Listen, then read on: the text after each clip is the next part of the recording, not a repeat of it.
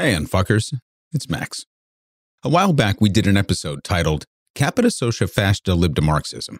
It was an expression of the confusion surrounding the casual way insults are hurled in the political sphere. You're a Marxist and a fascist. That's socialism. Capitalist pig. I'm a libertarian, anarcho-syndicalist, communist, minarchist. It's the original form of identity politics, meant to convey a sweeping ideology to explain our worldviews or criticize others for theirs. We're going to continue building on this for the foreseeable future because I recently found myself in a precarious position. When asked to define socialism, I realized I didn't have all that great of an answer. I've studied it to a degree, read a bunch, engaged in conversations and thought experiments, but when pressed to really nail it down, I struggled. And for good reason. Socialism is a concept, a theory. It's not in and of itself a practice. It's a framework open to interpretation and constantly influenced by environmental circumstances. So here I am with a podcast and now a video channel, offering viewpoints and perspectives about socioeconomics and politics, and yet incapable of delivering precise definitions that provide clarity on arguably the most important aspects of these disciplines. I suppose many of us suffer from imposter syndrome to an extent, but there's something about not being schooled in the fundamentals of political science that honestly kind of haunts me. I know it's true that the older we get, the less we understand, and the process of curating these shows is an antidote to ignorance that I take very seriously. It's why we painstakingly source our information and try hard to be nuanced and not reactive. There's an inescapable emotional element to the work that we do. Things that offend our sensibilities tend to elevate passion over reason, and I think that's okay. It's empathetic. It's also important to be critical and self-aware, to constantly look for holes in our knowledge so we can make better connections. So that's what this is about. This week, we're going to replay the Capitasociafascilibdemarxism episode to level set once again and refresh a starting point that informs the next iterations of our work together. And since it's been a while, it's possible you never even heard the original. I also think it's good to review one's work to remember certain themes and see how our perspectives have changed. So, I hope you enjoy the flashback as we prepare for the next steps in our learning journey. UNFTR. Unfucking the Republic is brought to you by Sam C., an unfucking insane level member of the show. And today's episode is brought to you by Unfucking Pro, Mikel B. Though we may never know who he is behind that mask of his, thank goodness he's there when a crisis befalls us. Welcome back to Unfucking the Republic. Here's what you need to know fast and furious before we get rolling today. Ready? Ready. And go. This is a podcast about socioeconomics and politics. Mostly, we don't gate any of our content. Every podcast is free and available on all platforms. No bonus, nothing, anytime, anywhere. Even our essays are free on Substack at unftr.substack.com. Sign up to get them in your inbox every week upon release. The show is supported in two ways. One, by unfuckers who take out memberships or send one-time donations through buymeacoffee.com/UNFTR, or by purchasing our native roasted coffee manufactured in partnership with the Unkachog Nation members on the Poospatuck Reservation in New York. In everything we do, we proudly support the indigenous communities of the world. I'm your show host, Max. The show is produced by the all-powerful and brilliant 99. It's expertly arranged and edited by Manny Faces, the greatest engineer on the planet. Listeners with auditory processing issues can find a link to the music list drop on the feed and show notes. At the end of every show, we respond to listener feedback, call out books and other podcasts we love, solve the problems of the world. SA subscribers are subfuckers. Up north, we honor our uncanuckers. Down below, we have our down under fuckers. And across the pond, we have a cadre of Eurofuckers. Listeners from David Packman are packfuckers. From best to the left, we have bottle fuckers. Pitchfork Economics listeners are pitch fuckers, and our Young Turks followers are Turk fuckers. Collectively, we are the unfuckers. We are loud, we are kind, we are progressive, and we are here to fuck shit up with love. Whew! How'd I do? Not bad, Max. Not bad at all. Now let's get on with it. You got it. Unfuckers, we're going to wander a bit today. I hope that's okay. Last week, we talked about progressivism and highlighted three congressional figures that, to me at least, embody the principles of the movement today. Pramila Jayapal, Ro Khanna, and Ayanna Pressley. But this version of progressivism isn't necessarily a philosophy on its own. It's more of a perspective within the current economic and social system of the United States. Progressivism means different things based upon the framework within which it exists. So today, we're talking about isms.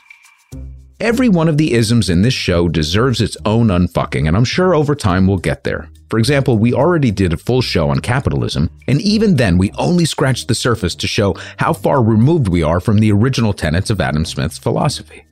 The same holds true for our understanding of many of the isms we'll run through today. Plus, I know unfuckers feel me on this one. Hearing the pundit class butcher the meaning behind economic and social theories is really frustrating.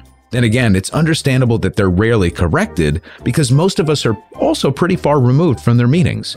But hearing Ben Shapiro talk about socialism kind of makes me throw up in my mouth, as much as reading anything by David Brooks or Thomas Friedman for that matter.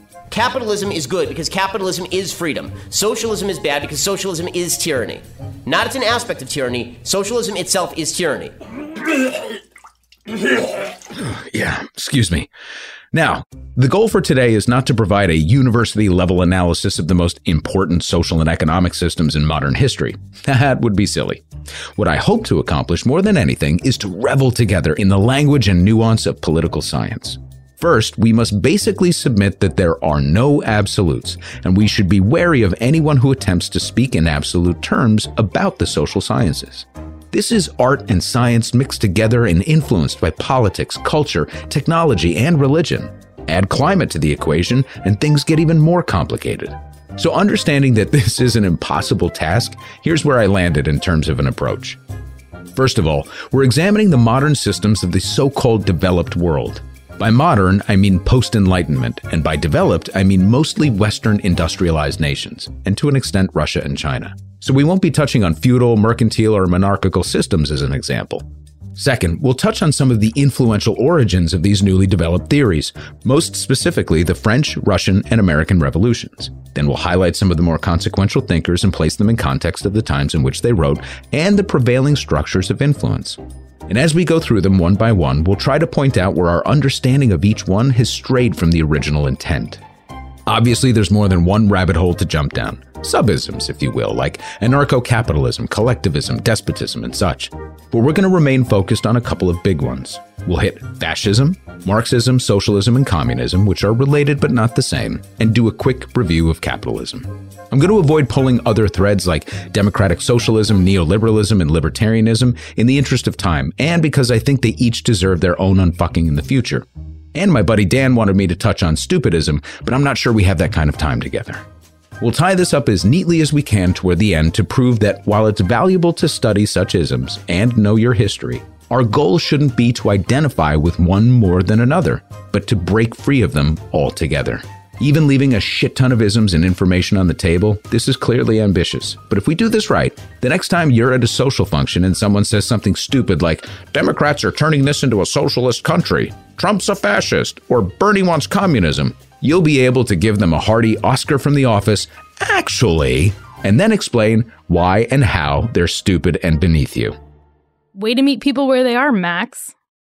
This is the story of a political pundit who looked at the world around him and just said, fuck it. Gives the middle finger to authority and says, kiss my ass. But instead of a revolution, he started a podcast. Just what the world needs. Started a podcast. Another basic white guy who started a podcast. But it's fun because he curses all through the podcast. Unfucking the Republic.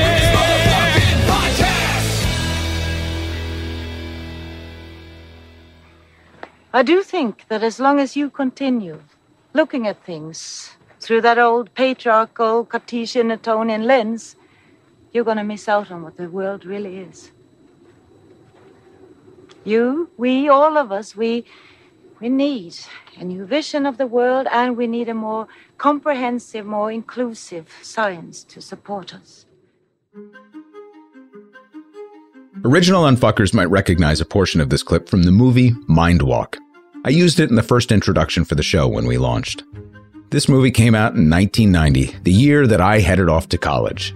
It had a profound effect on me as I entered my studies, though admittedly my pursuit of some other earthly pleasures that college had to offer put these revelations on ice for a while. Aye, know what I mean, nuts, know what I mean, say no more. But the movie posits the central question that has haunted human existence since the creation of organized civilization. Is there a natural order to the world that aligns social, political, environmental, and economic structures in such a way that it produces a balanced and healthy outcome for all? Spoiler alert, we are not going to answer that question. The purpose of this episode is to run through the prevailing post-Enlightenment political theories that influence modern systems of government. I also wanted to challenge my own biases as well because, as we discussed in show notes last week, there is a danger in absolutes. Even the greatest texts of all time produce multiple outcomes and opinions depending on one's cultural lens, prevailing economic conditions, and current political winds. No matter how objective I might attempt to be in approaching this or any unfucking episode, every word carries bias, whether consciously or unconsciously.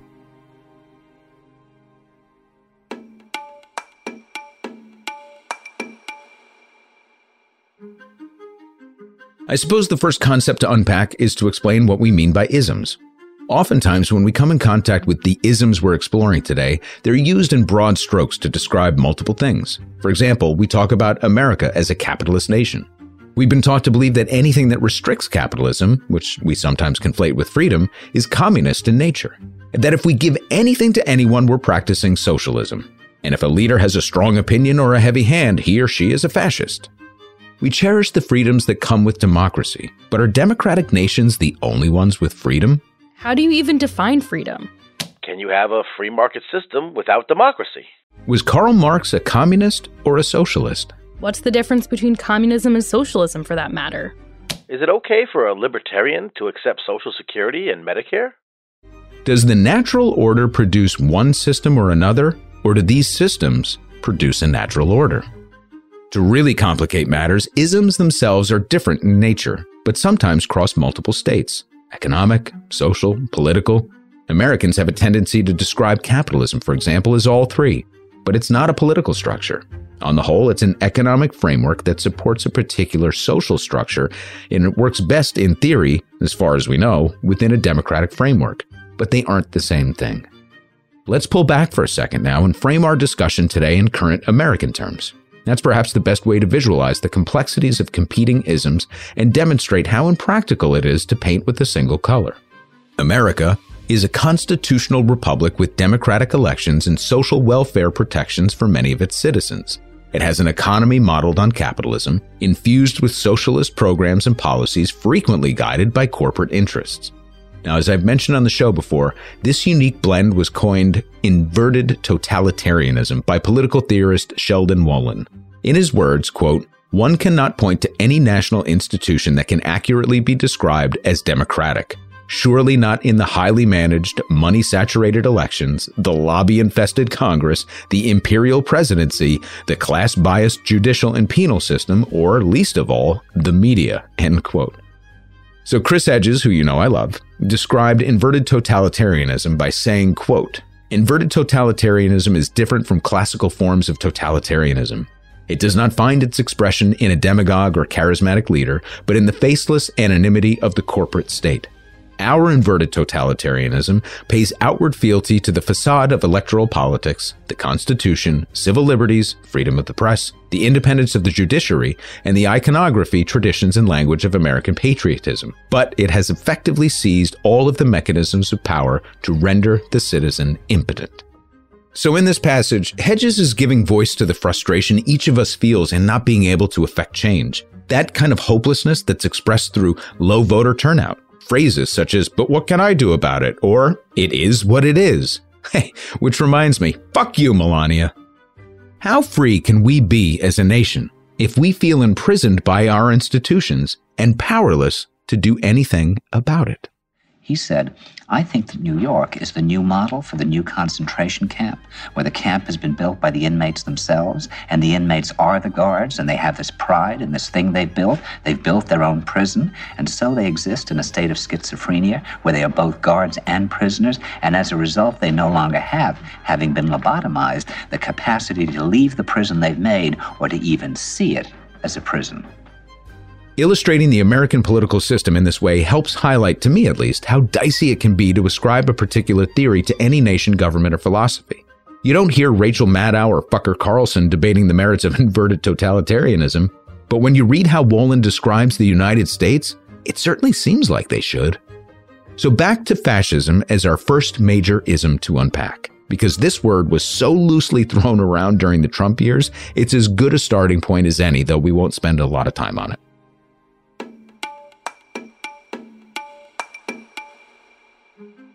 Fascism is a purely political construct that has enormous influence over both economic and social structures, but it is strictly political nonetheless.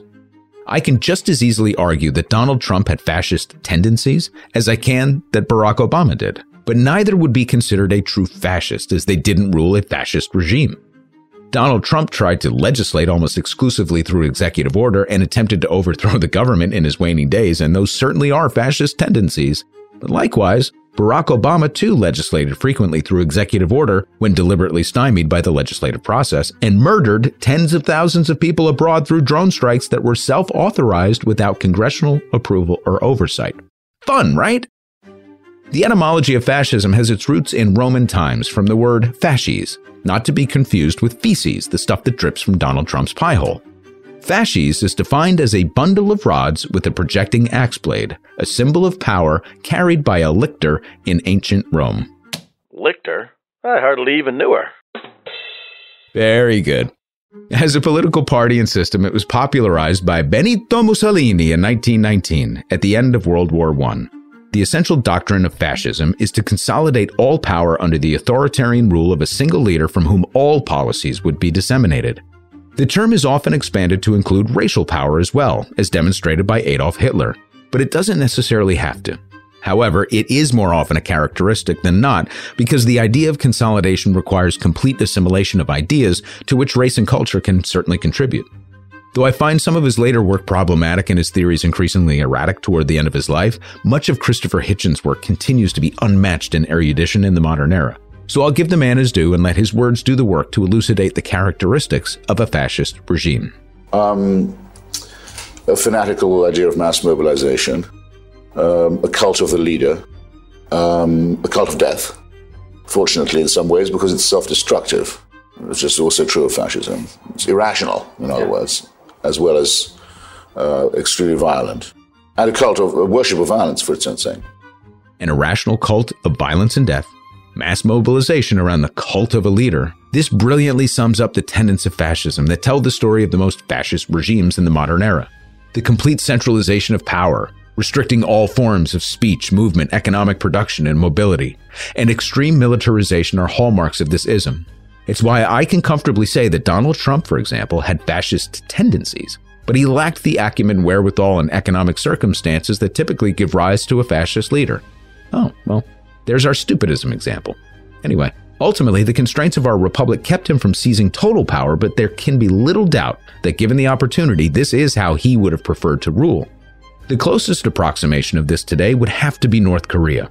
Cult of a leader, mass mobilization around a centralized authority, a cult of death, complete control of economic, political, and social order, restricted movement and speech, and extreme militarism.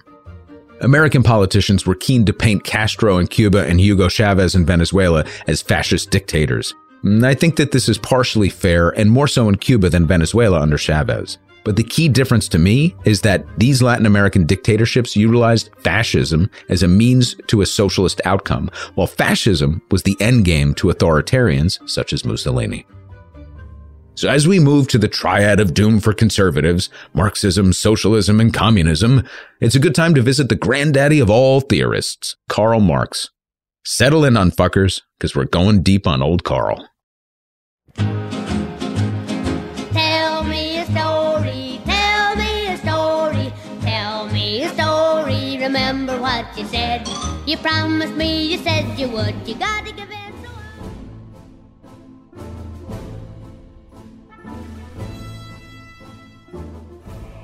Karl Marx is often portrayed as a revolutionary. It's a characterization that I'm not all that comfortable with.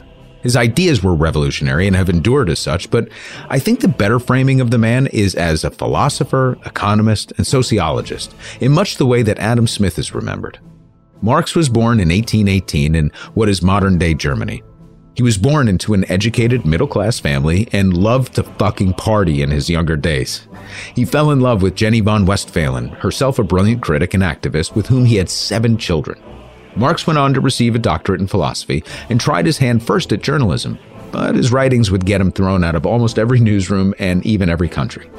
During his life, he would live in Prussia, now Germany, France, and eventually England, where he collaborated closely with his old friend Freddie Engels.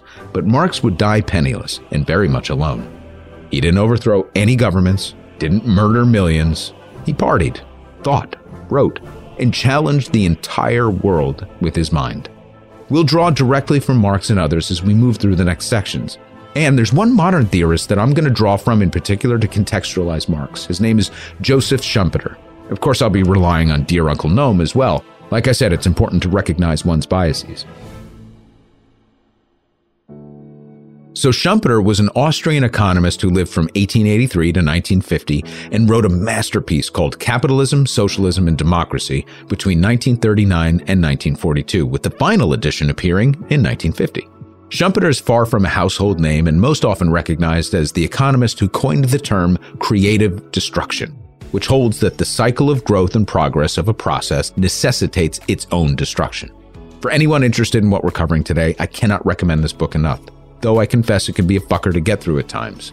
But what's cool is once you tune your ear to his words and his language, he's actually kind of funny. Yeah, I think we have very different definitions of funny. Yeah, I'll take that. That's totally fair. Now, I mentioned briefly in the beginning that it was important to place ideologies and their theorists themselves in a revolutionary context. It's hard to appreciate the massive upheaval that occurred during the Enlightenment period that gave rise to the theories that prevail to this day. The American Revolution was extremely consequential in that it had European nations straining to view what was happening across the ocean. The French Revolution, as if in response to the New World's sudden independence, though that might be the most reductive thing I've ever said, truly sent shockwaves through the Western world. France would remain in a revolutionary state for the next 100 years, with the Revolution of 1789 being litigated throughout in terms of its legacy and effectiveness at setting the working class free. And the Russian Revolution would color the political climate for the balance of the 20th century. Many of the theorists whose fingerprints are all over our republic even today came from the earliest revolutionary period in America and France. Thomas Paine, Jean-Jacques Rousseau, and Edmund Burke, who inherited their foundation from Thomas Hobbes and John Locke.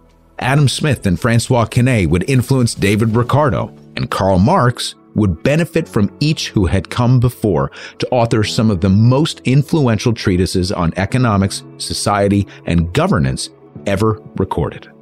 The time that Marx was most productive is also important to his legacy. He was able to witness the political results of the revolutionary periods in Europe and the New World, the birth of the industrial era and international commerce, and the fragile systems that held them all together. And when Marx was writing the Communist Manifesto with his dear friend and collaborator Engels, every nation in Europe, with the exception of Britain, was experiencing some degree of revolutionary upheaval. Imagine America in 1968, but everywhere in the known world. It was an explosive time, to say the least. The years between the release of the Communist Manifesto and the publication of their brilliant follow-up, the 18th Brumaire of Louis Bonaparte, marks the height of Marx and Engels' collaboration, though it would take time for these works to impact the world in the way that The Wealth of Nations did, for example. For our purposes, I'll draw more from the Communist Manifesto than the 18th Brumaire or even Das Kapital. The manifesto is more philosophical and more clearly demonstrates Marx's literary flair. Das Kapital is a staggering work of economic genius, and the 18th Brumaire is basically a massive fucking hit piece on Louis Bonaparte and the bourgeois class as a whole, and it's less didactic for our exercise here today. One thing that is constantly overlooked, and is contrary to the lazy beliefs of today's pundit class, is that Marx saw the good that capitalism delivered. Here's how Schumpeter put it. Quote, Marx was personally much too civilized to fall in with those vulgar professors of socialism who do not recognize a temple when they see it. In this respect, no better testimony to his broad-mindedness can be offered than the Communist Manifesto, which is an account nothing short of glowing of the achievements of capitalism. And even in pronouncing pro futuro death sentence on it, he never failed to recognize its historical necessity, end quote. So, Marx wasn't critical of capitalism as an economic system in terms of its ability to generate surplus production and innovation. He was more critical of, quote, the need of a constantly expanding market for its products, end quote. That's from the manifesto. The need to constantly expand and to pillage new parts of the world in the name of profit was not as offensive to Marx as it was dangerous and wasteful. He further recognized that this constant demand for more created periods of overproduction, the overheating of economies we now associate with boom and bust cycles. Quoting from the manifesto directly again, he said, quote, in these crises, there breaks out an epidemic that in all earlier epochs would have seemed an absurdity. The epidemic of overproduction. society suddenly finds itself put back into a state of monetary barbarism. It appears as if a famine, a universal war of devastation, had cut off the supply of every means of subsistence. Industry and commerce seem to be destroyed. And why? Because there is too much civilization, too much means of subsistence, too much industry, too much commerce. End quote.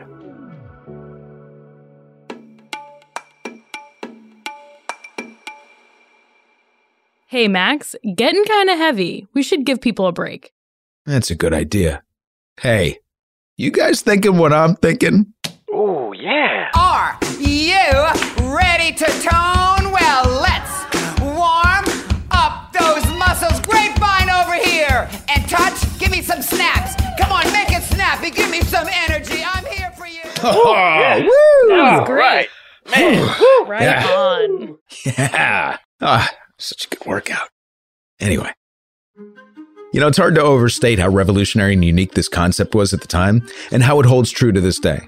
Marx was commenting on a system so fucking preposterous that it can undo itself by being too successful.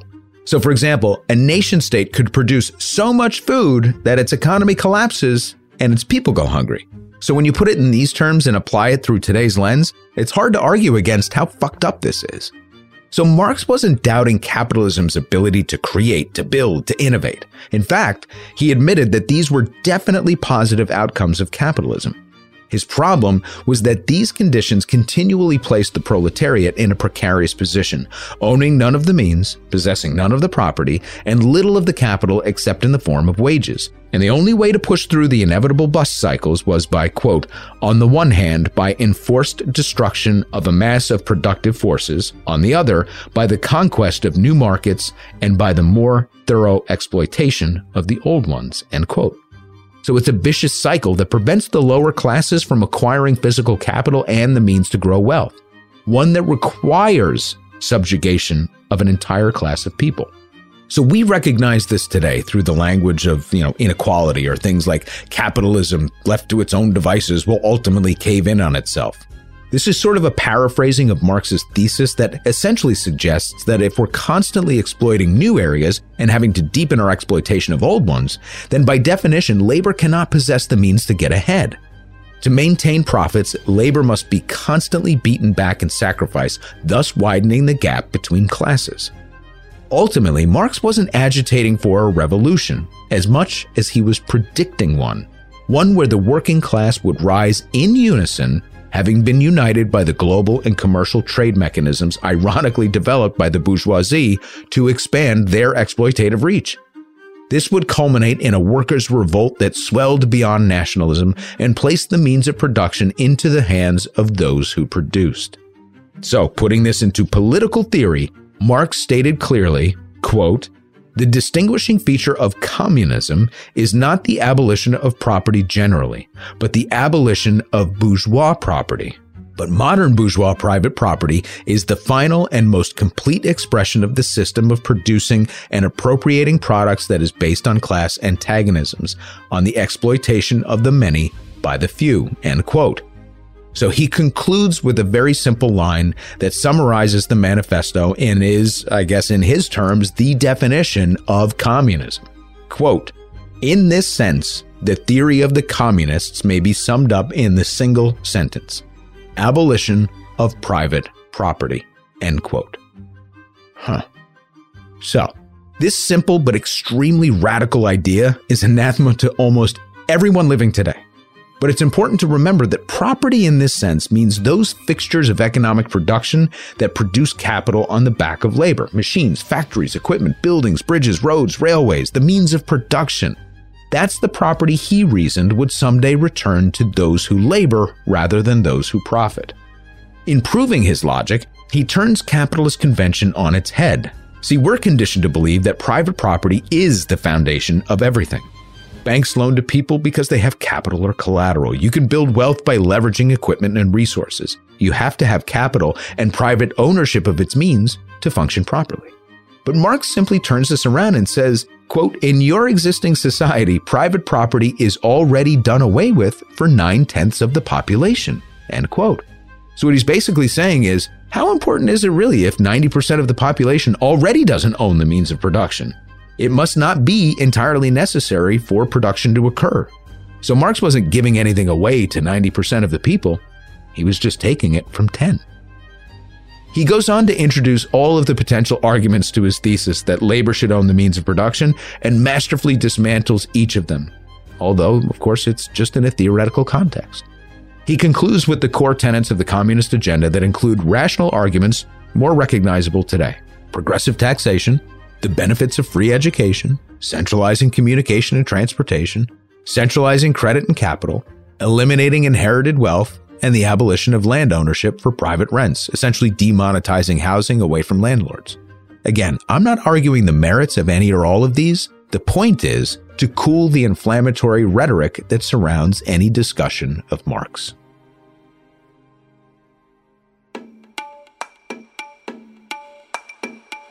Now, I'm going to say something here that might seem strange, contradictory, perhaps even controversial, but I don't believe there's such a thing as Marxism.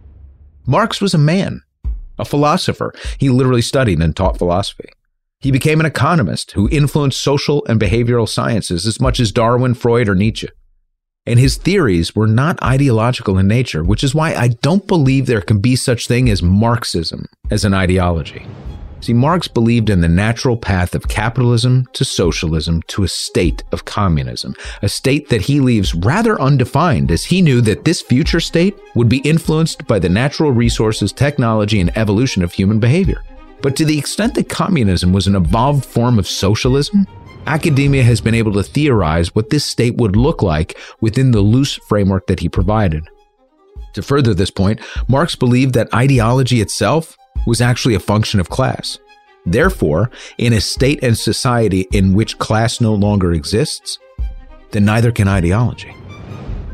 Schumpeter refers to Marxism as more of a religion than an ideology or doctrine, and I think that's accurate in that it's something that's posthumously thrust upon the man who himself was continuing to learn, adapt, and evolve until the very end of his life. In fact, I would argue that little of Marx's ideas of economic, political, and social systems was doctrinal. Remember, he was a philosopher first and foremost, so the doctrinal elements we typically associate with Marxism today are just observations of existing systems and conditions and a philosopher's prognostications of what must ultimately and logically come next. So if you've never read it, or if it's been a while, it really is worth revisiting the Communist Manifesto. It remains a brilliant work of theoretical rhetoric, but it's far from the only work that sets Marx apart from the other great thinkers. Das Kapital and other works place him among the all-time greats in terms of economic thinking, political science, and sociology. He saw the beauty and the benefits of a capitalist system that could produce outputs beyond our wildest imaginations. But he believed that they would necessarily create conditions of inequality that would foster revolution and necessarily lead to a socialist state guided by the political structure of communism.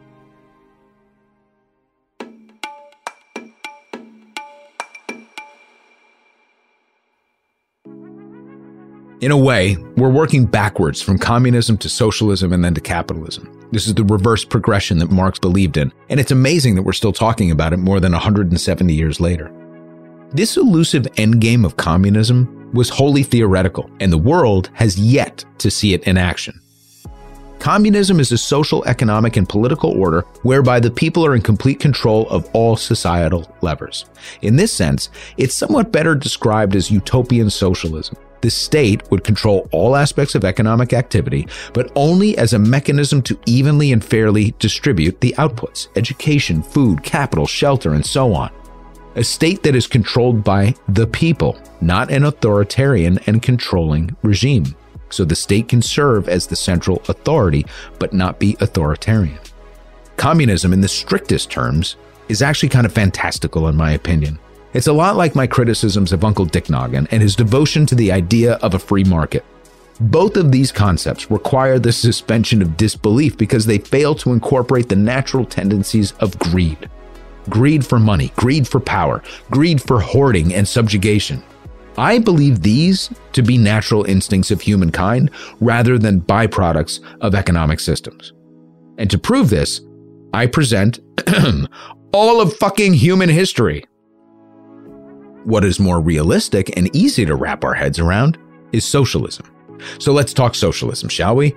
By now, I'm sure you're a little tired of hearing me drone on. You think? So I'm going to grab a refill and take a leak while I let dear Uncle Gnome handle shit for a minute. Now, as far as socialism is concerned, that term has been so evacuated of content over the last century that it's hard even to use. I mean, the Soviet Union, for example, was called a socialist society.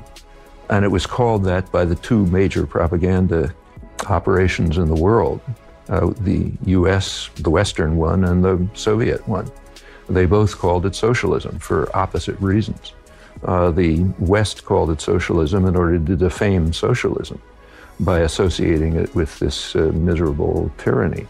The Soviet Union called it socialism in order to gain whatever, to benefit from the moral appeal that true socialism had among large parts of the general world population.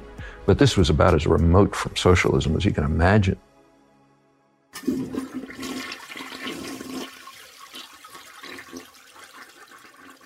All right, here we go. All right. Hey, Manny, we back? Yeah, we're all set. Did you wash your hands? I'm not an animal, 99. Jesus. Okay, so socialism, Chomsky. Oh, yeah, okay. So Uncle Gnome is preaching here. Our understanding of socialism today was cultivated in propaganda campaigns throughout the Cold War. Remember that in the first half of the 20th century, figures like Eugene Debs were serious political candidates for social progress, and leading intellectual figures like John Dewey, Walter Lippmann, Rosa Luxemburg, and John Keynes were debating the merits of a just society. Rosa being the resident badass motherfucker of this grouping. The New Deal era reforms and the encroaching success of these intellectual discussions were creating a backlash among the moneyed elite in America who sought to demonize socialism. A propaganda campaign that initiated the Cold War, a term coined by Lippmann, in fact, would later be weaponized through several conflicts around the globe. On the opposite end of the spectrum, the Soviets were hard at work trying to define their totalitarian empire as a socialist state, which merits a quick reflection as we move to the definition of socialism. When the next generation of revolutionary figures such as Trotsky and Lenin picked up the banner from Karl Marx and attempted to convert his philosophical doctrine into a functioning and revolutionary system, it was thought that this was the vehicle by which true socialism would be delivered in the vision Marx intended. It may have earnestly begun as such, but Russia was not Germany, and Lenin and Trotsky were not Marx and Engels. At the turn of the 20th century, when the Bolsheviks were agitating, it was mostly from afar. From the relative safety of Germany and sometimes France, Marx's self-styled successors would launch propaganda campaigns to stoke the flames of discontent among the working class in all countries. Their vision was to ignite a revolution among the peasantry of Russia first, to seed a revolution that would spread throughout Europe and hopefully the world. It should be noted that Russia wasn't considered the ideal breeding ground for communism by Marx or Lenin and Trotsky because it had yet to graduate from feudalism to capitalism. It was Germany that was thought to be a far better experiment because it had adopted a market economy and was tending towards socialist reforms during their time. But the bourgeois resistance was too entrenched in Germany and other parts of Europe, and therefore less susceptible to their revolutionary ideas. Lenin was a right-wing deviation of the socialist movement, and he was so regarded. He was regarded as that by the Marxists, by the mainstream Marxists. We've forgotten who the mainstream Marxists were because they lost.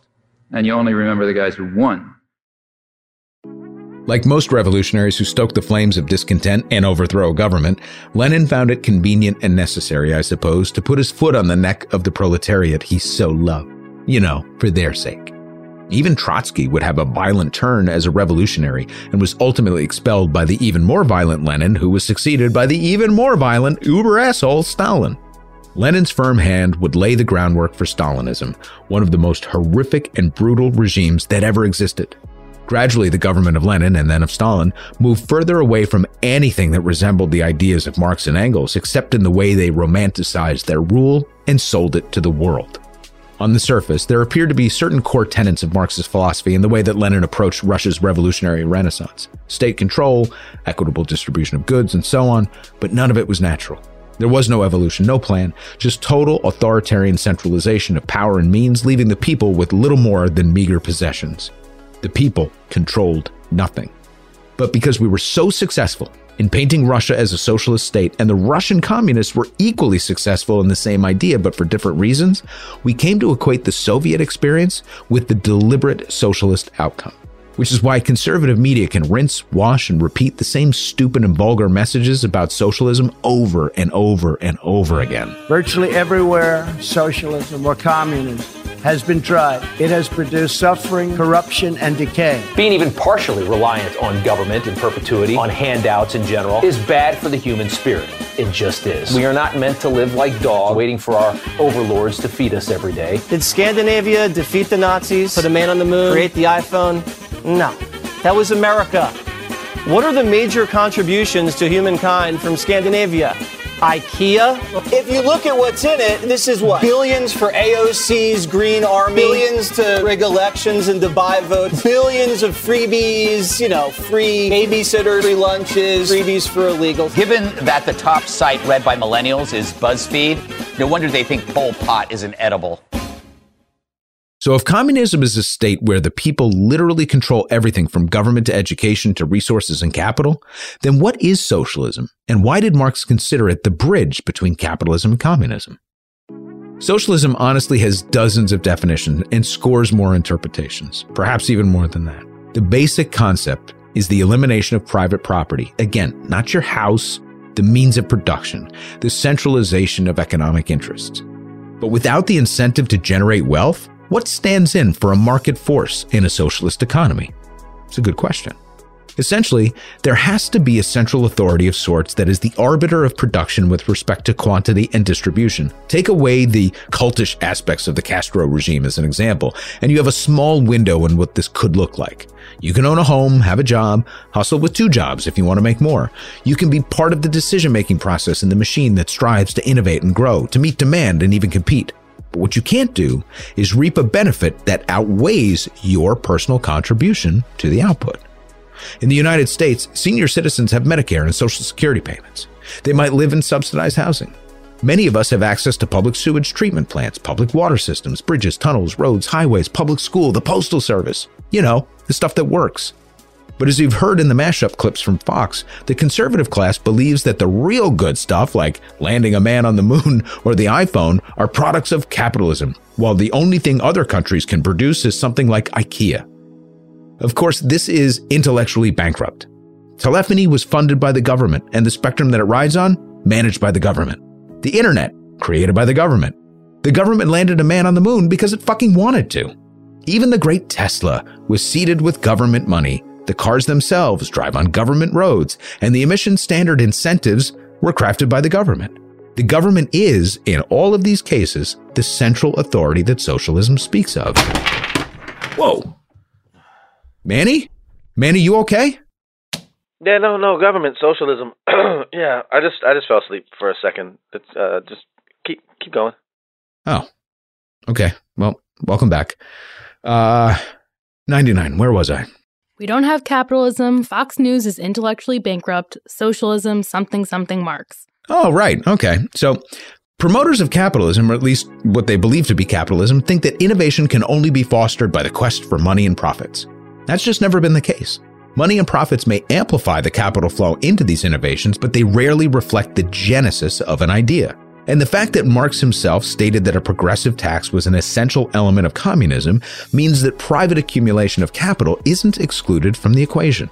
It implies that it's very much a part of the economic engine. You're just not allowed to keep all of the excess capital that is periodically generated due to market conditions. Conditions that, once again, rely on a centralized authority to guide the direction of production and distribution of goods and services to each according to their needs.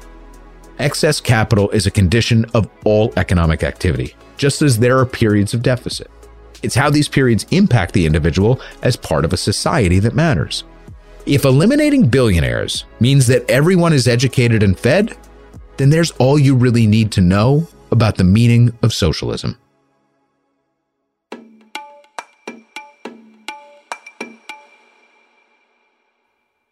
And to close the loop on our capitalism episode, as we pointed out then, closer reading of Adam Smith reveals some irrefutable similarities between capitalism and socialism. Remember, Adam Smith believed that a free market economy can only function within a properly regulated market, and that the excesses of production should be delivered back into the system to provide welfare and education, to fund the arts and sciences, minimize inequality, and prevent suffering. The difference is that his theory relies exclusively on private property and the concept of capital accumulation through monetary incentives to produce these outputs, whereas Marx believed that these outputs themselves are the incentives. Schumpeter lands in an interesting place when talking about capitalism as a precursor to socialism. Quote, "The thesis I shall endeavor to establish is that the actual and prospective performance of the capitalist system is such as to negative the idea of its breaking down under the weight of economic failure, but that its very success undermines the social institutions which protect it and inevitably creates conditions in which it will not be able to live and which strongly point to socialism as the heir apparent." End quote. I think this encapsulates my bias towards Schumpeter. See, like Marx, he believed that capitalism is a successful economic model in terms of production and gains, but where Marx believed that it would collapse as a system, which would lead to a revolt, Schumpeter posits that capitalism doesn't collapse. It consumes. It consumes resources and capital and uses them to purchase influence that then weakens and consumes the very structures that made it successful. That's what we're seeing right now. Every bridge that collapses, every child left homeless and hungry, every billionaire that's created, every tax loophole, every regulation or protection that is destroyed in the name of profit will eventually lead to a circumstance where the mother economy is unable to support the structure that gave birth to innovation. The laborer who toils for less and less will be unable to consume the very product or service they produce. The haves will have taken all from the have-nots until there's nothing left to have. So, one common thread from Smith to Marx, as our main protagonists here, is that both believed that a central authority was necessary to maintain an economic equilibrium and that excess capital should be sent back through the system. Both were of the belief that an ideal economic system was one that cared for the people. So in this way, their measurements of failure and success were the same. They just took different paths to get there. So when you're asked about a particular ism, are you a socialist? Do you like capitalism? Why don't you like capitalism? Are you some sort of Marxist? Clearly rehashing everything that we went through today is impractical, especially considering we left so much on the table. So here's how I think we can talk about it. With the exception of fascism, which is a power grab of bloodlust, capitalists, socialists, Marxists, democratic socialists, pretty much everyone has more in common than not. First, each of the great theorists associated with these isms did so with the best available information. Smith had only an agrarian lens through which to view the world. Marx saw the ugliness in the rise of industrialism as it related to the subjugation of the working class, and so on and so on. Each would continue to learn and evolve until the end, just as John Maynard Keynes viewed the world differently in the span of just the two great wars. And every single theorist in history, even Uncle Fucknipple, believed that their theories were designed to produce an outcome that benefited all.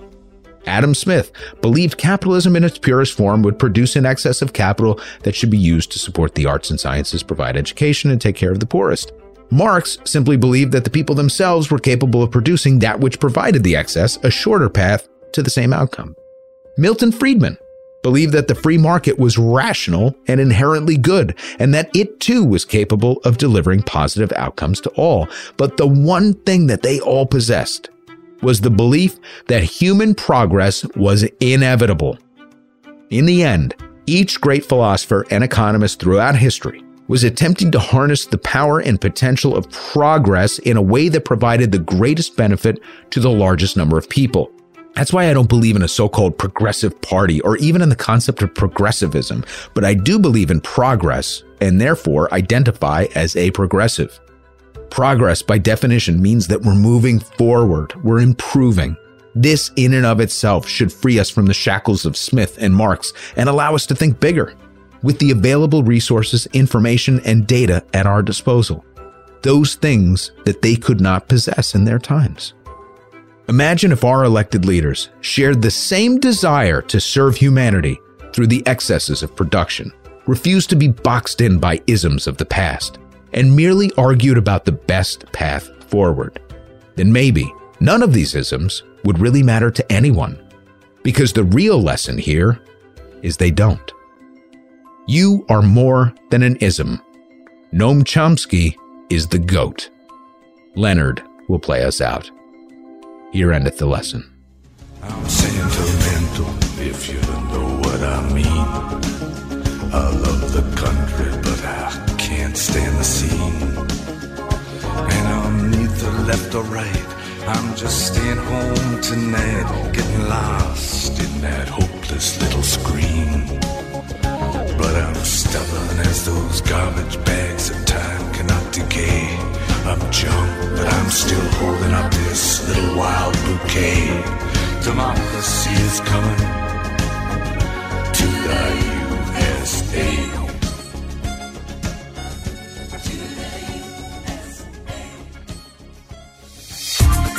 The show notes, calling out listeners one by one. Show notes, bloopers and thank yous, it's so much fun. Hey there, welcome to Show Notes.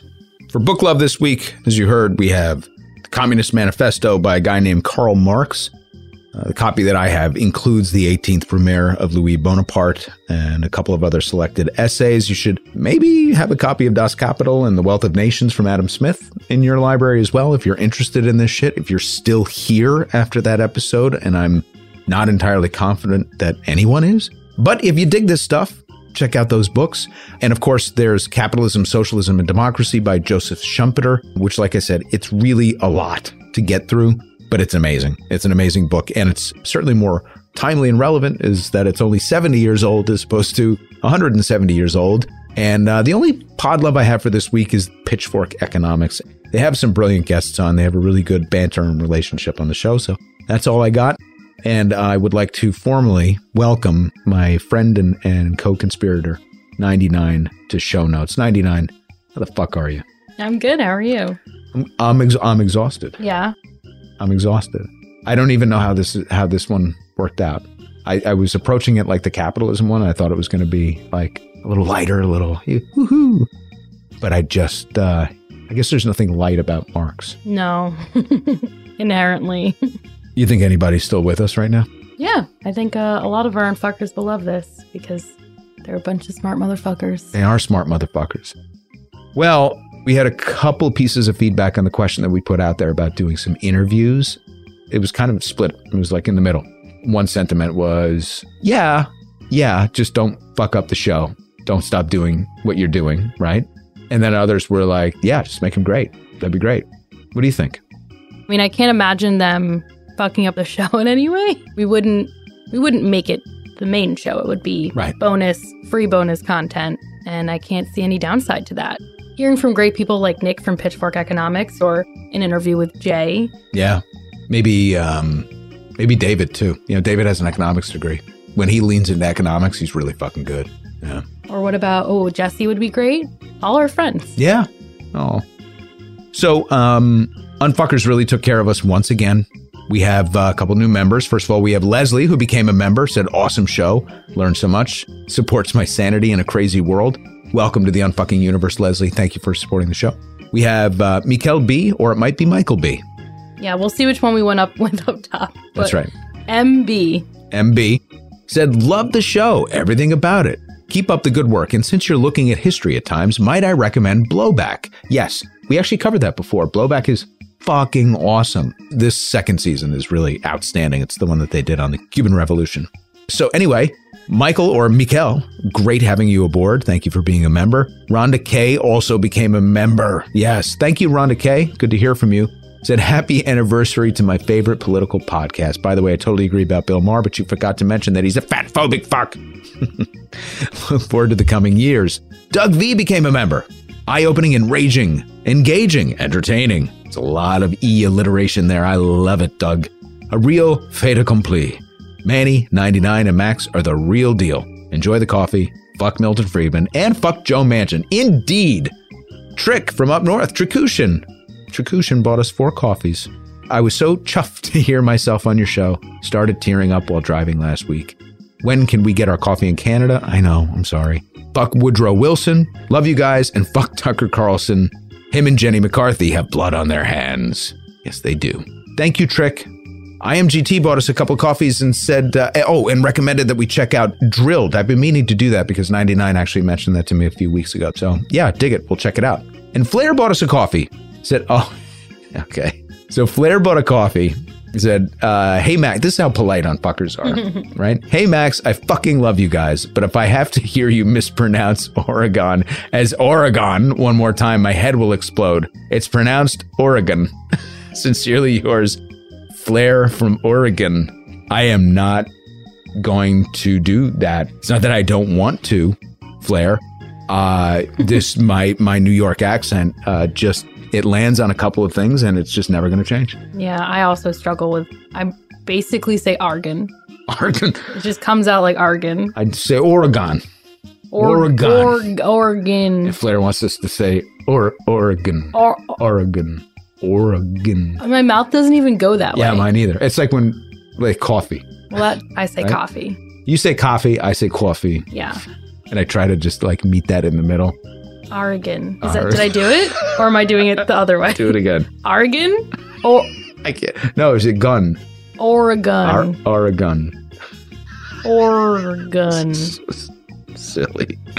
Flair. Sorry. Thanks for the coffee at a minimum. Sorry if we're going to continue to butcher your state.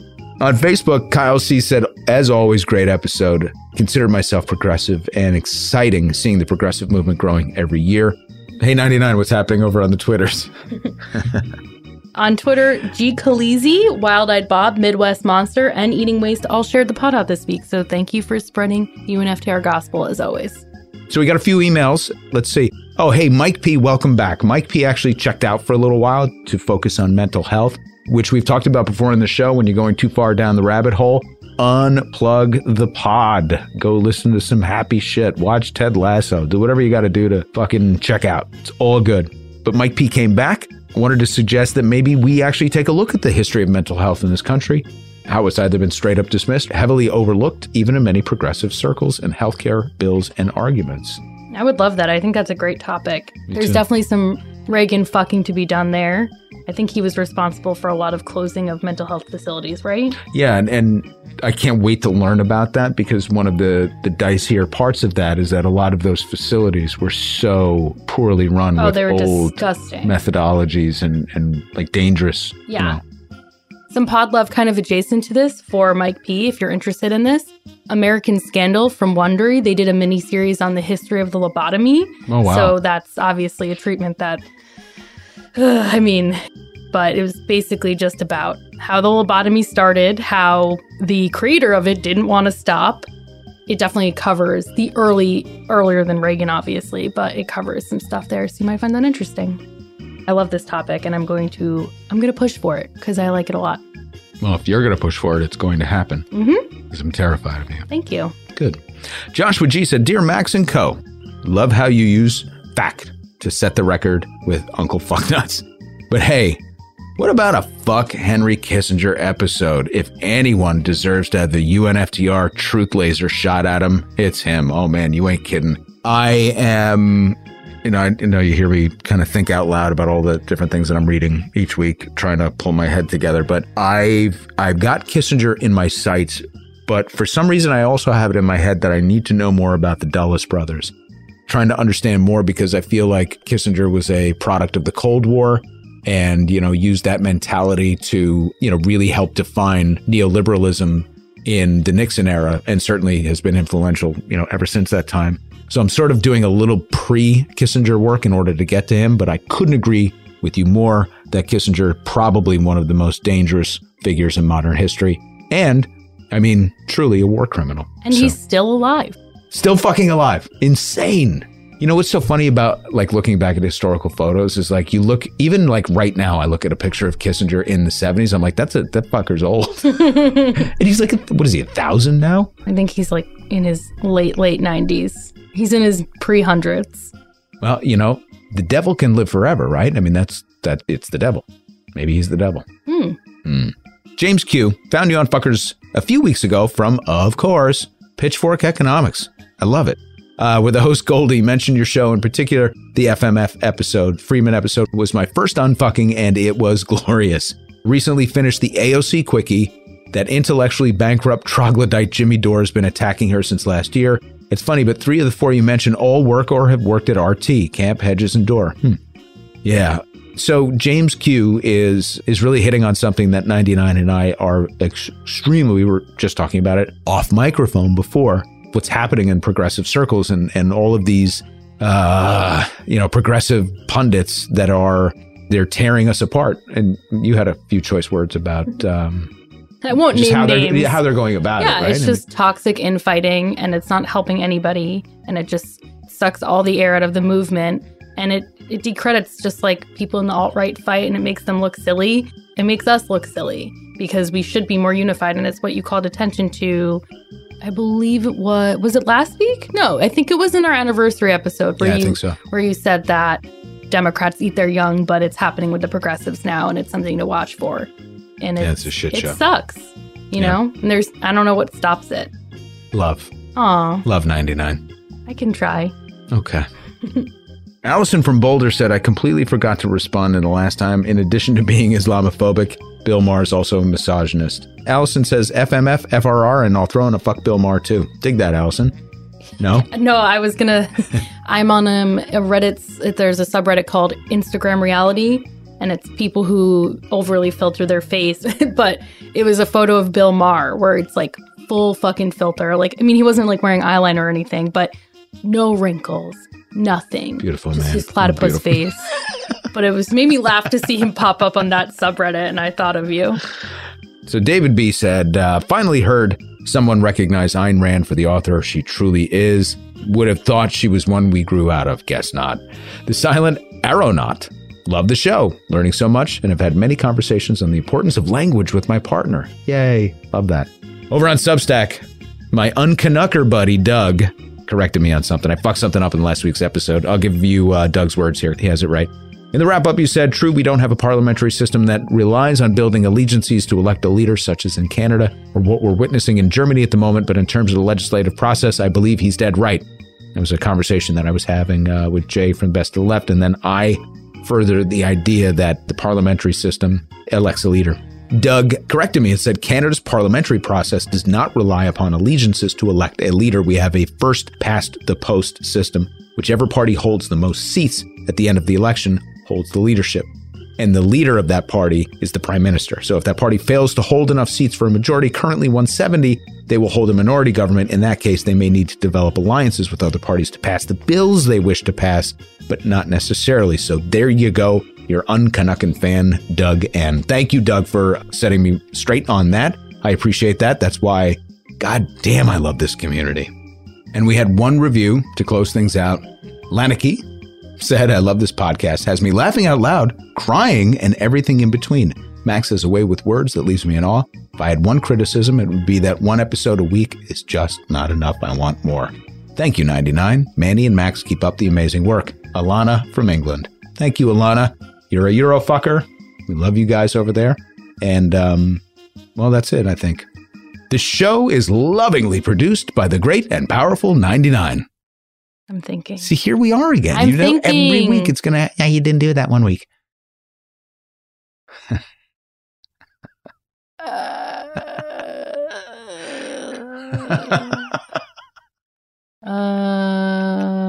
Our theme music was composed by Tom McGovern. Visit tommcgovern.com. Our show is hosted by Freddie Engels and distributed by Leaflets. Send us your comments, your questions, your tired, your suggestions to unftrpod@gmail.com. Connect with us on social at unftrpod. Become a member at buymeacoffee.com/unftr. Visit our book list at bookshop.org/shop/unftrpod. Get some native roasted coffee at unftr.com/shop and read our essays on Substack at unftr.substack.com. Remember, we'll never charge for content. As always, Unfucking the Republic is edited and arranged by Many Faces Media. Can I just take this time to tell you how much I admire 99, how awesome she is and how much value she brings to this show. You know, she's just a good person, and I don't think she would ever say anything, awkwardly mean for no reason.